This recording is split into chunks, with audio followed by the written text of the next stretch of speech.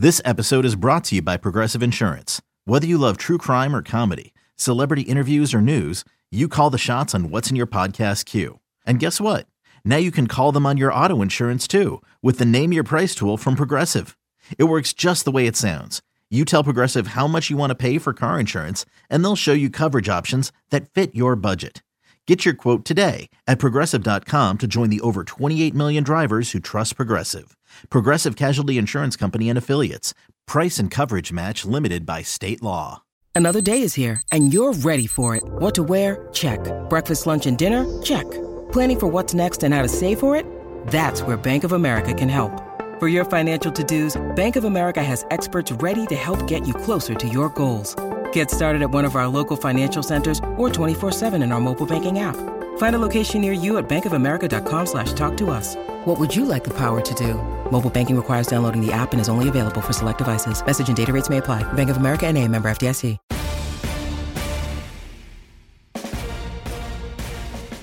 So the tackle thing I think is really interesting. Just wanted to pin this down real quick is, obviously Skoronski I think is one of the most technically proficient offensive linemen I've ever seen, but probably, in my opinion, projects to guard, and that's my opinion. I know some people like him as tackle. Paris Johnson, a little raw, but I think is kind of the most stereotypical guy. I think he's gone by 16. And then Broderick Jones feels like really high upside, but athletically, but also very technically raw. Yeah. Like those guys have their warts. It's interesting to me because I feel like the more consistent kind of pro prospects are that second tier of tackle. That kind of like who we got there, like Darrell Wright, DeJuan Jones, the kid from Syracuse, like that group. Do you think that group gets bumped in the first round, basically, or do you think there's a possibility they pick at 48? I think Wright's gone by 48. I think DeJuan Jones is gone by 48. Yeah. I think Bergeron could be there on the board, but I think those guys are gone. I think Anton Harrison, the Oklahoma tackle, is gone by 48 too. So that's why I was saying probably going to want to pick those guys early, because then it's like Jalen Duncan. Are you going to pick him at 48? Who's doesn't feel right? Does not. It's like he's multiple years away from starting the NFL, in my opinion. So that's kind of the worry, is that what I just said about those guys who are like really not, ideal prospects. With Jones is just like a ridiculous specimen, but like has to be in a certain role because he's just so slow-footed at that size. Yeah. You're just not going to be able to recover too many blocks. Bergeron and Wright have their warts as well, where it's like they're not great prospects, but the tackle need that is throughout the NFL, like Washington's not alone in this, right, is so prevalent, and people know that the good tackles go highly more often than not, that they're just going to get pushed up board. So that's the worry that I would say for Commanders fans if you're waiting to draft it, like what you did when you drafted Sam Cosmi. Right, absolutely. And then so I guess then that means, do you go, if you need offensive line help, the next logical step would be center or guard, and this is a pretty good group of that. Is there anybody there you like at 48? At 48, I really like, in terms of guards in this class who might be on the board there, Steve Avila from TCU. Right. Very well-built guard. I mean, at the Senior Bowl, you were there. That guy's head filled his helmet. He had one of the biggest faces I've ever seen. And that's like what you want from a guard, where it's just like, you want a big old guard. You just want a giant face. Yeah, well, it's like when you're that, like, just built like that. Just a big guy. He was never going to be 250. He was always going to be 330. And those are the guys that just move you at the NFL level. So big fan of Steve Avila. I think Osiris Torrance won't be on the board there, the Florida guard, who's probably a top guard on a lot of boards. But then the center class I really like. There's Wisconsin center Joe Tippmann.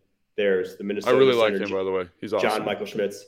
Yeah. And then there's the Ohio State center Luke Whippler, who I all have right in that range, to where I don't think 48 is too rich for any of those guys. I really like this center class, that kind of like second tier in that second, third round. I would expect all those guys to come off the board. Gotta love a Big Ten center. Just you they're like Wisconsin, good, too. I'm just like, well, good, done. I don't know anything about the kid. If you played at Wisconsin on the O-line, done.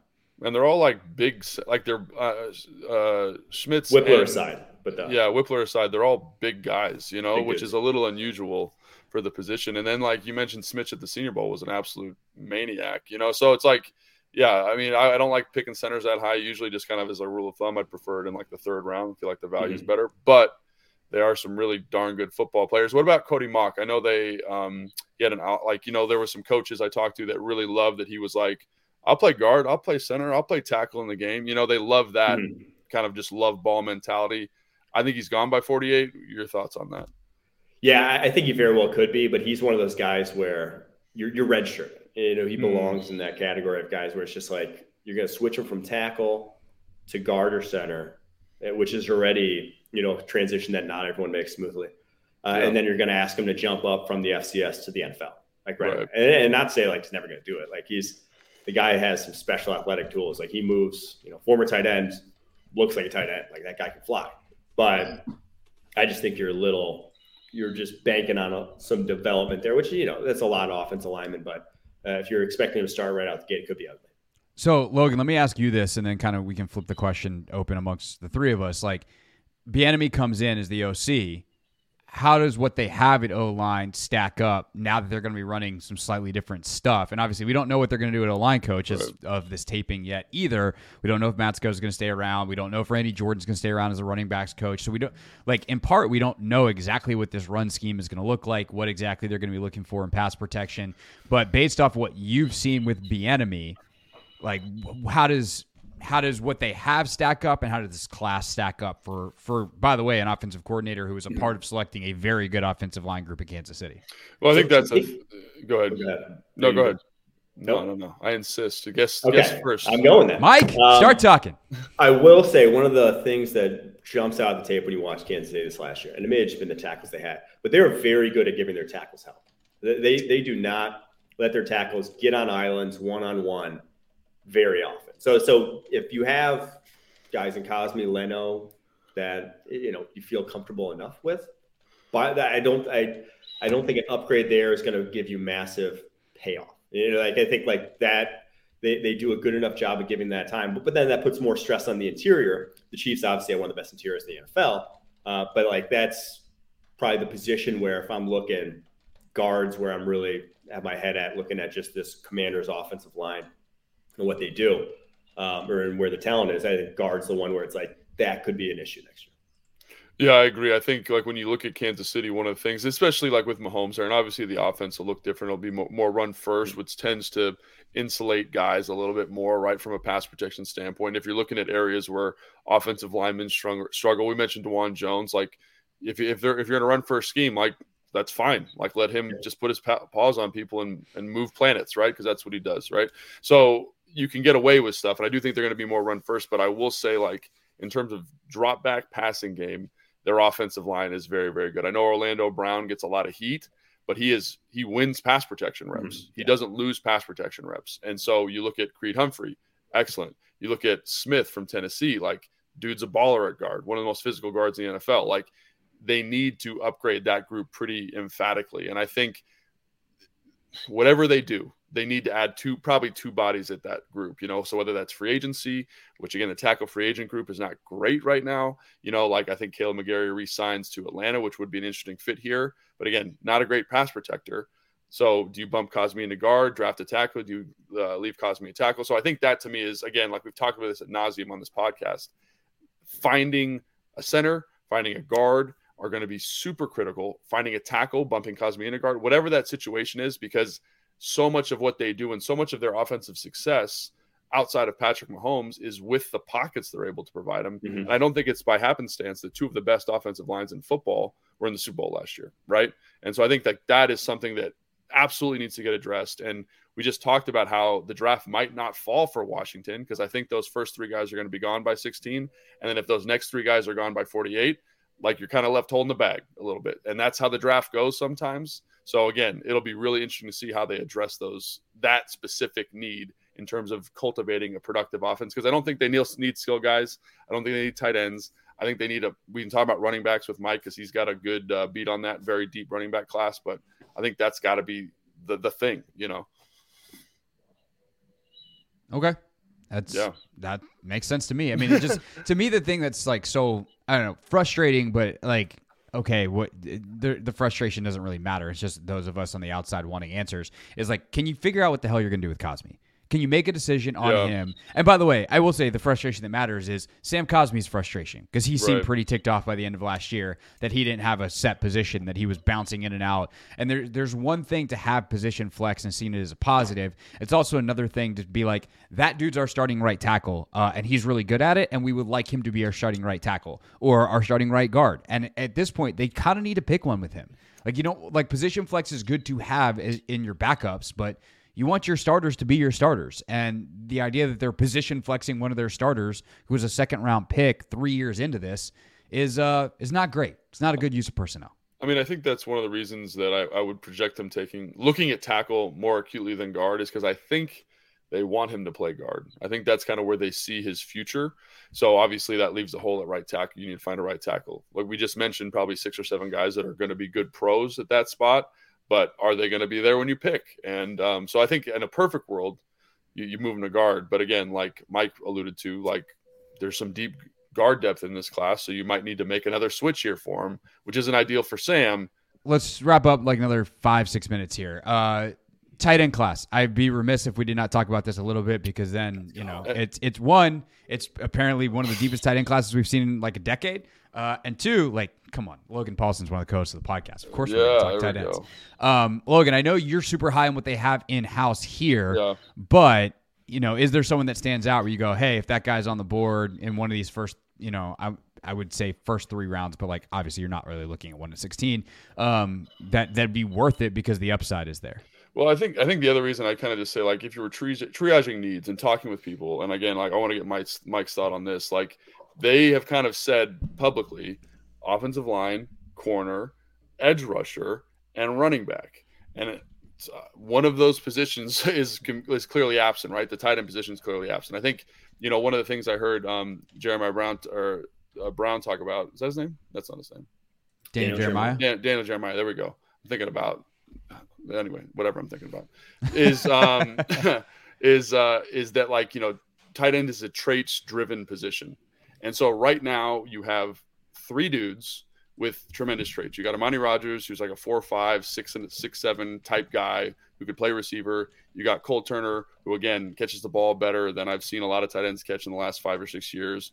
And you've got Curtis Hodgins, who again is a converted wide receiver, former basketball player type body type. So if you're looking for traits, like the guys they have in-house have tremendous traits. So I would say that you just want to kind of lean towards some of these other positions, edge rusher, which I want to get Mike's take on, and then running back, which is very deep, and you can get a good player there. So why would I waste resources, especially high in the draft, on a position that I feel like the staff feels very confident in, when there's other positions they have said outwardly they need to address?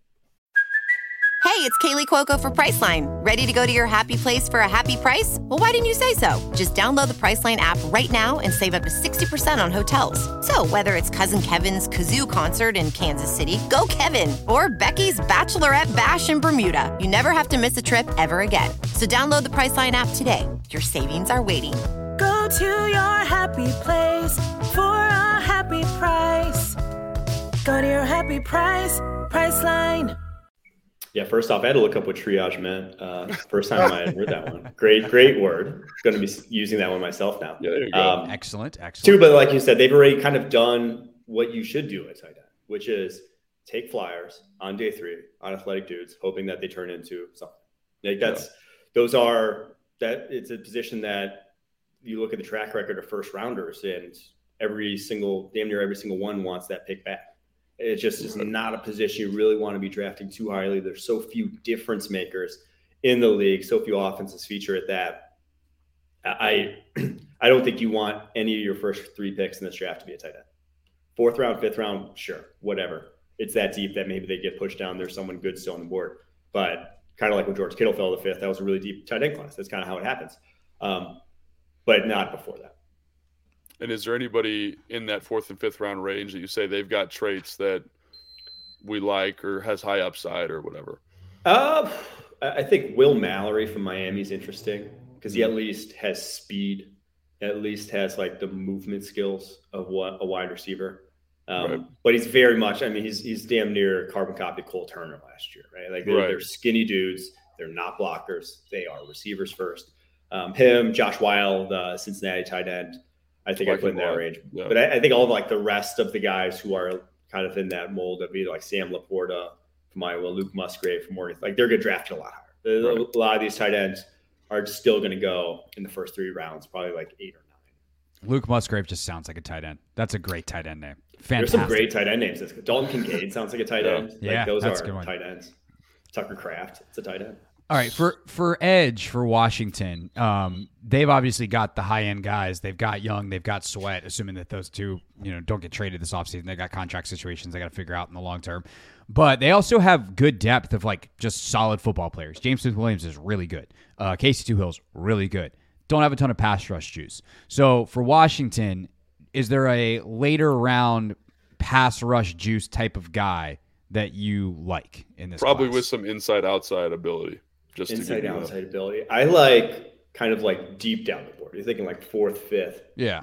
In that mold, I really like Viliame Fehoko, San Jose Dude, State. He is a baller.